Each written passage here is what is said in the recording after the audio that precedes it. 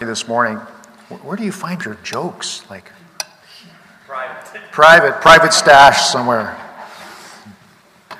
Well, all I can say is keep it rolling. This keeps me laughing, so. All right. Our scripture today is 1 Peter chapter 3, 1-7. So if you got your Bibles, your phones, you could turn there. 1 Peter chapter 3, 1-7. I'll read from the NIV. Wives, in the same way, submit yourselves to your husbands, so that if any of them do not believe the word, they may be won over without words by the behavior of their wives. When they see the purity and the reverence of your lives, your beauty should not come from outward adornment, such as elaborate hairstyles and wearing of gold jewelry or fine clothes. Rather, it should be of your inner self, the unfading beauty of a gentle and quiet spirit, which is of great worth in God's sight. For this is the way holy women of the past put their hope in God, used to adorn themselves. They submitted themselves to their own husbands, like Sarah, who obeyed Abraham and called him her Lord. You are her daughters if you do what is right and do not give way to fear. Husbands, in the same way, be considerate as you live with your wives and treat them with respect as the weaker partner and as heirs with you of the gracious gift of life, so that nothing will hinder your prayers. Well, let's just pause for prayer as we begin. Lord Jesus, we come before your feet as our master teacher. And Lord, I pray that as we go through this passage, it's often loaded with misunderstanding and misconceptions. And I pray that you'll give us discernment, open hearts, Lord. Give us open hearts to your Holy Spirit as you teach us. In your precious name we pray. Amen. So a character trait that Peter's been talking about is the character trait of submission. And so we need to understand that submission is what we do by choice. It's not what people do to you. It's what you decide. It's voluntary. And so Peter said to all believers back in chapter 2:13, we already went through this, but he said, submit yourselves, talking to all of God's people, to all human authorities for the Lord's sake. Submission, humility, maybe a synonym close to submission, respect, another good word. These were all the characteristics of Jesus when he faced human authorities. And even though Jesus was God, he took on the nature of a servant, becoming a human, and he humbled himself, even obedient to death. He did this voluntarily for our salvation. Peter then counseled the Christian slaves, and he said to have the same attitude of Jesus. Submit yourselves to your masters in reverent fear of the Lord. So do it because of your true boss, which is Jesus. Not simply to the ones who are awesome bosses, but the ones who are kind of cranky bosses. Them too. By being voluntarily submissive and respectful, let's understand that Peter is not asking anyone, God is not asking anyone to be a doormat. Far from it. It is not a loss of dignity or identity. Now we're fortunate because, we live in a free country. We're free to defend ourselves. So the culture is different. And hopefully we do this in the Spirit of Christ. But our human dignity and our honor, as Peter's been talking about right from the beginning, is all wrapped up in Jesus Christ, not what other people think of you. Peter says, we are his special possession. That was just one word. He used many other words. Royal priesthood, holy nation, etc. But we are his special possessions. That's our identity. In fact, when we walk in Christ, we actually gain greater confidence within our own spirit. We don't need to be afraid of people because we fear God instead. And so we are motivated to be submissive and humble because of our all of Jesus Christ. We know we are his special possessions, and we are called to be God's light in the world through a spirit of submission and humility. So that's kind of the spirit of where Peter is going, is we represent Jesus in our world.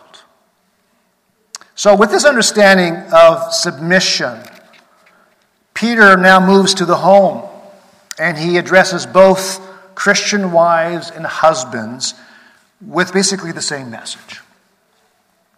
To the Christian wife, he's actually giving us a very specific situation where the Christian wife who does not have a believing husband. So it must have been rather common, right, to bring that up. And so Peter says this: wives, in the same way he's been talking about submission to every other person, submit yourselves to your own husbands. And then to the husbands, he says, treat your wives with respect.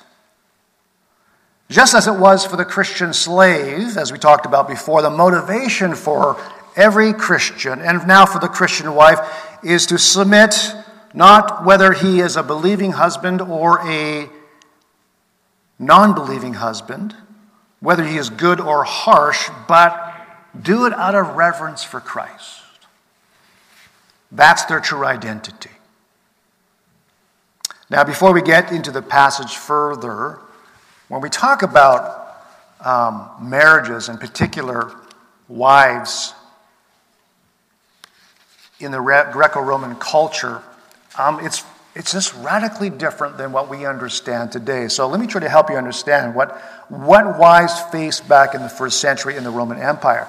Peter's message of submission and respect is even more profound when we understand the way in which wives were very often, well, women in general, were mistreated in that culture. Just as we don't understand how slavery functioned in the first century, we likely don't understand the patriarchal society in which men ruled every facet of life, whether it be the home or the marketplace or the community. Women back in those days had no rights, they had few options, they had no voice in the community, pretty much none. And so let's understand, first of all, Peter is not condoning patriarchy, just as he is not condoning slavery. Peter is simply addressing Christian wives and husbands according to the way things are, and which, of course, was very messy indeed, especially for the wives. And so you probably understand, maybe the closest understanding is just think about a country in the Middle East, right? You read enough articles about how women are treated very poorly, right? Can't vote, can't have an education. Well, that was the kind of culture that Peter is writing to. So the question is, how should wives back then in that culture who now have turned to Jesus, hallelujah, but how should they be a witness to their husbands? Isn't that a challenging question when you think about the culture? How do you be a witness in that world to your non-believing husbands? That's the question of the day. Then later Peter will answer the same question with Christian husbands. How should now newly converted husbands who have turned to Christ, how do you treat your wives in that culture? So in the Greco-Roman world of the first century, if a wife were to become a Christian, it would produce probably immediate opposition. That's a good guess, okay, from what we understand about the Roman culture. According to a scholar named Karen Jobes, she wrote a fantastic commentary on 1 Peter. In the Greco-Roman world culture, it was expected that the wife would have no friends of her own and that she would worship her husband's gods, right? So this is a Greco-Roman world. They had a belief in a multitude of gods. And this would cause several issues. And I've outlined that on the slide there. So number one, if a woman adopted any faith or religion other than her husband's, it would be seen as a violation of Greco-Roman worldly culture of an orderly home, right? So if you worship a god other than the God of your husband's, then that just kind of disrupts society as they would view it. And so because they had a deep kind of a faith in their gods and their idols, that was always tethered to one's prosperity, right? If you worship this God, it gives you a prosperity. And so now, it was now seen as a threat if you worship a different God. So the prosperity of your family and also the nation was at risk because you went off in a different direction. And number two, the husband and society would perceive the wife's worship of Jesus as rebellion. So if the wife persisted in her new faith in Jesus to the point others of the household and outside heard of it, it would be an embarrassment for the husband. And maybe he might suffer criticism by his peers and society in general. So it would put pressure on the husband, right? You don't want to be seen as married to a wife who now worships a different God. Thirdly, if the wife began fellowshipping with others in Christian worship, this would give her opportunity to make friends, which was, right, kind of a no-no. You only are friends with the husband's friends. And so it would, again, bring great displeasure on him and bring him into public shame. So when you understand all these things, there's just a lot of pressure in this family now because of this, her new commitment to Jesus Christ. So having said all this, Peter doesn't give wives in this passage any specific instructions, such as, attending worship services or even giving wives permission to worship and practice. He's basically silent on that. The only instruction is about character, right? It's just simply about character.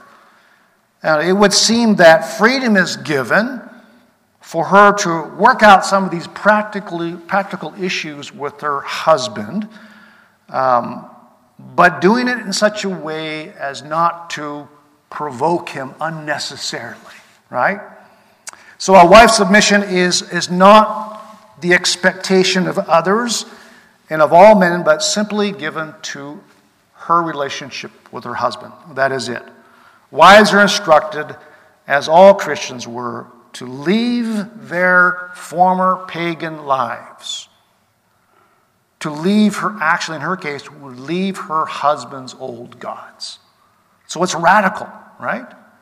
But at the same time, remaining in the current marriage and relationship. So now you're probably getting a better picture of the tension that might have existed and the difficulty it was for these wives back in that day. So, now I think there's a surprise here, and most commentators observe this. It's actually surprising because wives were never directly addressed on any advice on marriage, yet Peter does and Paul does. Okay? So in that culture, any kind of writing, any kind of teaching was rarely given directly to women, right? So education, all that, always for the man. But here in 1 Peter, all Christian teaching is given to the whole body of Christ, and now specifically addressed to the wives. simply because all of God's people are given the dignity to learn from Jesus directly, right? It's an elevation of complete worth. Remember, you are my special possessions, and I will speak to each of you because you are my children. So that's why I have that picture in the background there, but that is why Jesus validated the actions of Mary. If you know that story of Mary and Martha, he validated the actions of Mary, who sat down at Jesus' feet to what? To learn, directly learn from the Master. She is worthy. And so when Martha complained that she was not helping with the food preparations, he took this opportunity to make this correction. No, she's in the right? She wants, Martha wants to follow with the old rules, so to speak. But he says, no, Mary can sit and learn as a student and receive teaching from Christ. And so to Peter and the New Testament, women are independent moral beings whose faith in Christ is altogether different from her husband's pagan religion. And so she hears directly from Peter, which would have been an apostle teaching, which is just beautiful and also completely counter to a male-dominated culture. So there's a lot of things happening kind of in the background that we may not be aware of because we just don't live in that kind of culture at all. So back to the question is, what is the wife supposed to do to be a witness to her husband? Well, Christian wives are, first of all, accountable to God and are to be submissive to their non-believing husbands. Now, although we're not told, maybe the Christian wife has already tried to express her newfound faith in Jesus with her husband. And maybe some of the husbands were a little bit open and maybe actually went to see what the fuss was all about. Okay? We don't know that, but I'm just thinking out loud here. Okay? And every marriage is probably going to be different, right? In every relationship. But the husband, we are told in this situation, has not accepted the word yet. Has not accepted the truth of God's word, the gospel. Maybe the Christian wife might have been frustrated, and maybe she's been criticized, and maybe she's been mocked for her faith and beliefs in Christ. But Peter fully supports Christian wives and boldly encourages them to build this marriage, but do it in a proper way. To have a submissive spirit to their husbands for the goal of winning their husband to Jesus. So again, I repeat myself, but submission does not mean following your husband's gods or immorality, but to reject that in her own life. For she worships Jesus only, the one true living God. The fact that she has rejected her husband's religion might have maybe angered him or offended him. But instead of arguing, instead of badgering him, she must show restraint instead and be submissive to him even though he is not a believer.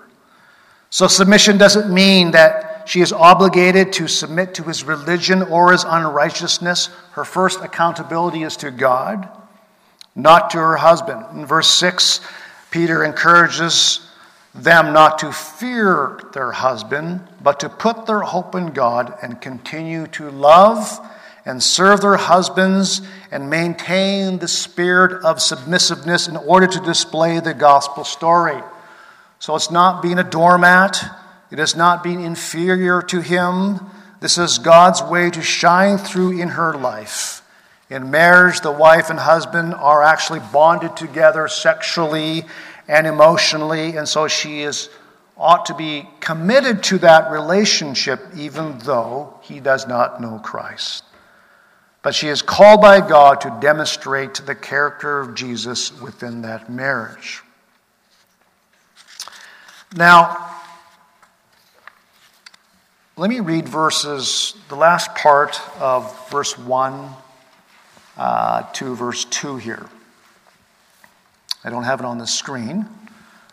But Peter continues, if any of them do not believe the word, that's the husband, they may be won over without words by the behavior of their wives when they see the purity and reverence of their lives. Your beauty should not come from outward adornment, such as elaborate hairstyles and wearing of gold jewelry or fine clothes. Rather, it should be that of your inner self, the unfading beauty of a gentle and quiet spirit, which is of great worth in God's sight. Isn't it interesting when sometimes we have it all backwards? When we want to change the wrong and poor behavior of someone we love, we often make the mistake of getting mad at them, right? Or guilting them, or yelling at them, or threatening them, right? You better change or else kind of perspective. So maybe the wife is passionate about Jesus, and she really wants her husband to know Jesus. But so far, whatever she has said in words, perhaps, isn't helping. Instead, Peter goes on a different direction by being a witness and speaks first about beauty that comes not from outward beauty like fancy hairstyles and expensive jewelry and clothing. Now, understand, Peter's counsel is hardly new. This has been going on a long time. Proverbs 31:30 says this, charm is deceptive, and beauty is fleeting. But a woman who fears the Lord is to be praised. So this is ingrained, right, in the understanding of women who follow God from a long time ago. In fact, it refers in this passage to Sarah, the wife of Abraham. And in Peter's day, a woman's importance and their value and their identity tended to be all wrapped up in their beauty and their charm and their jewelry. And so this was always a temptation and concern way back when. And, today, I guess you could say, what it looks like today is maybe the cover of some fashion, magazine. But Peter turns this inside and out and says, what really matters is not emulating the person on the front of a fancy ladies' magazine or whatever. What really matters is your inner character. That's what really matters. What Peter calls the unfading beauty of a gentle and quiet spirit, which is of great worth in God's sight. So God looks on what? The inside, not the outside. This is given also to men, right? We have to look at what is inside. So what might truly influence non-believing husbands for Christ isn't one's external attractiveness.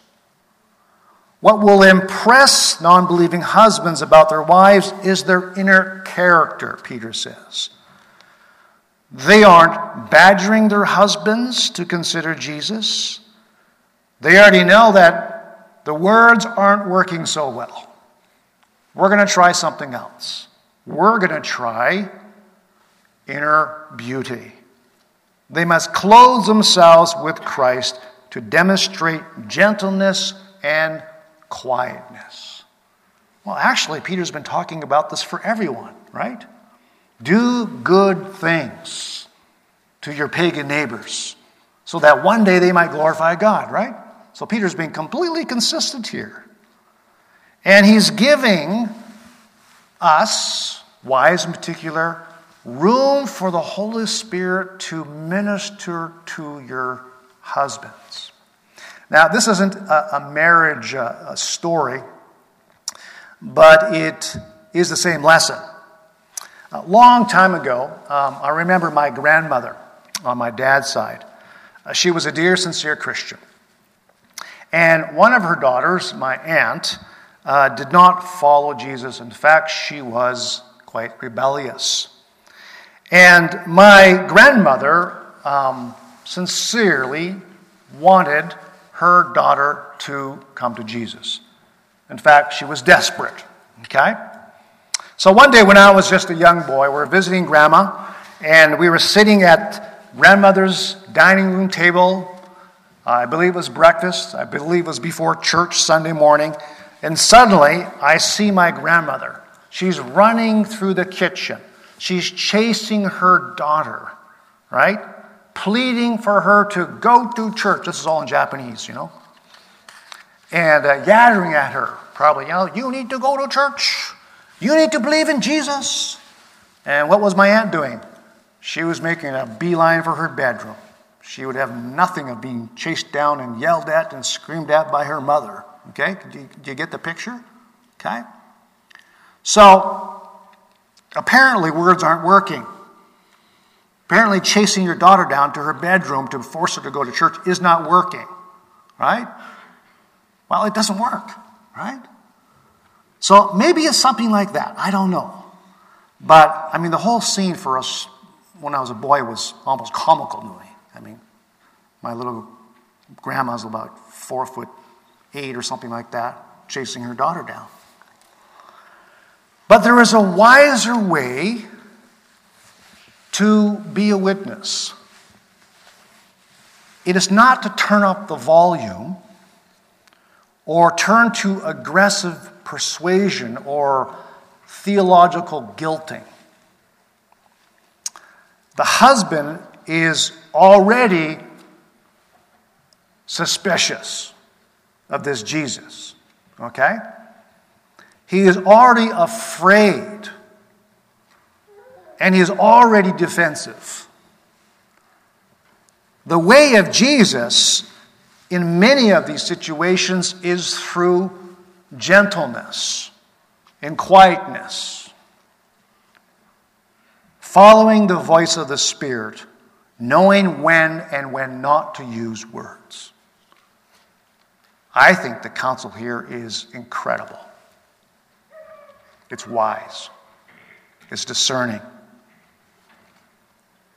So let's talk about husbands now. Verse 7. Husbands, in the same way, be considerate as you live with your wives and treat them with respect as the weaker partner, as heirs with you of the gracious gift of life, so that nothing will hinder your prayers. So Peter begins by saying, husbands in the same way. So he's been trending on the same topic about a spirit of submission. And but for husbands, he changes the word slightly. It contains the spirit of submission. But for husbands, he says, husbands, be considerate toward your wives and treat them with respect. Peter assumes that God's husbands are given a role by God to be a loving servant, a loving leader within that home. And unlike Greco-Roman culture, where husbands treated their wives like objects, he must be radically different. He must be considerate and respectful. She is an equal partner in their marriage. They are one. And so now his responsibility is to consider the needs of his wife. He must have the humility to listen to her needs and listen to her wisdom. Husbands are not to look down on their wives, to be demanding and selfish. In fact, they must build her up, not tear her down. Ephesians 5, husbands are counseled to love their wives in the same way that Jesus loved the church and gave himself up for her. Did you hear that, husbands? That's quite the verse. Love her in the same way that Jesus loved the church and gave himself up for her. That sounds like sacrificial love to me. and it's profound. This is speaking about an unselfish love that benefits your spouse. I mean, think about how radically different Christian husbands were called to be under Christ compared to their Greco-Roman culture. Doesn't it just turn everything upside down? It's just radical. Radical instruction here for husbands. Now, we're given 3 reasons for being considerate and respectful. Number 1, because she is the weaker partner. Peter has in mind physical weakness, not spiritual weakness. It is a common understanding that women are generally not as physically strong as men. This doesn't make her inferior, just different from men in a physical sense. Most importantly, don't forget, she is your partner. As you live with your wife, Peter says, don't allow your larger stature to intimidate or manipulate. Be considerate and respectful. Be gentle and polite. Secondly, she is your fellow heir with the gracious gift of life. Your wife, first and foremost, is a child of God, just like you. She's received the same blessings of God's grace, His forgiveness, personal relationship with God, special possession of God, even, yes, a holy priest. She is a fellow Christian, and she must be loved and adored. And thirdly, be considerate so that nothing will hinder your prayers. Isn't that an interesting piece of advice at the end here? You know, I think Peter is suggesting something here. If we are selfish, if we are being insensitive toward our wives, we are not being pleasing to God. In fact, it has a negative impact on your walk with God, Peter seems to suggest. And that is why your own prayers with God, your own relationship is being negatively impacted. The aim for any marriage is the delightful day when the husband and wife can come together in delightful prayer to the Lord. That's, of course, the ultimate ideal. One spouse may not be a Christian yet, but that's the ideal, right? We're praying toward that end. Peter's giving us the tools to get to that end. If we dominate our wives, it has a negative consequence on your walk with God. So watch out, husbands. Your own relationship with God will be negatively impacted depending on the relationship you have with your wife. Rather, the husband and wife can now come together in love and respect and jointly worship together in their church and pray together in peace and without resentment. That's the true delight, if they can come together under Christ. And so husbands are instructed, treat your wife with respect. If you want an open and intimate walk with Jesus Christ, then love your wife.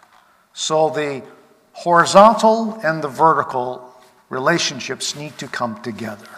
Respect her and honor her, just as Jesus loves her. Well, let me just end with this story.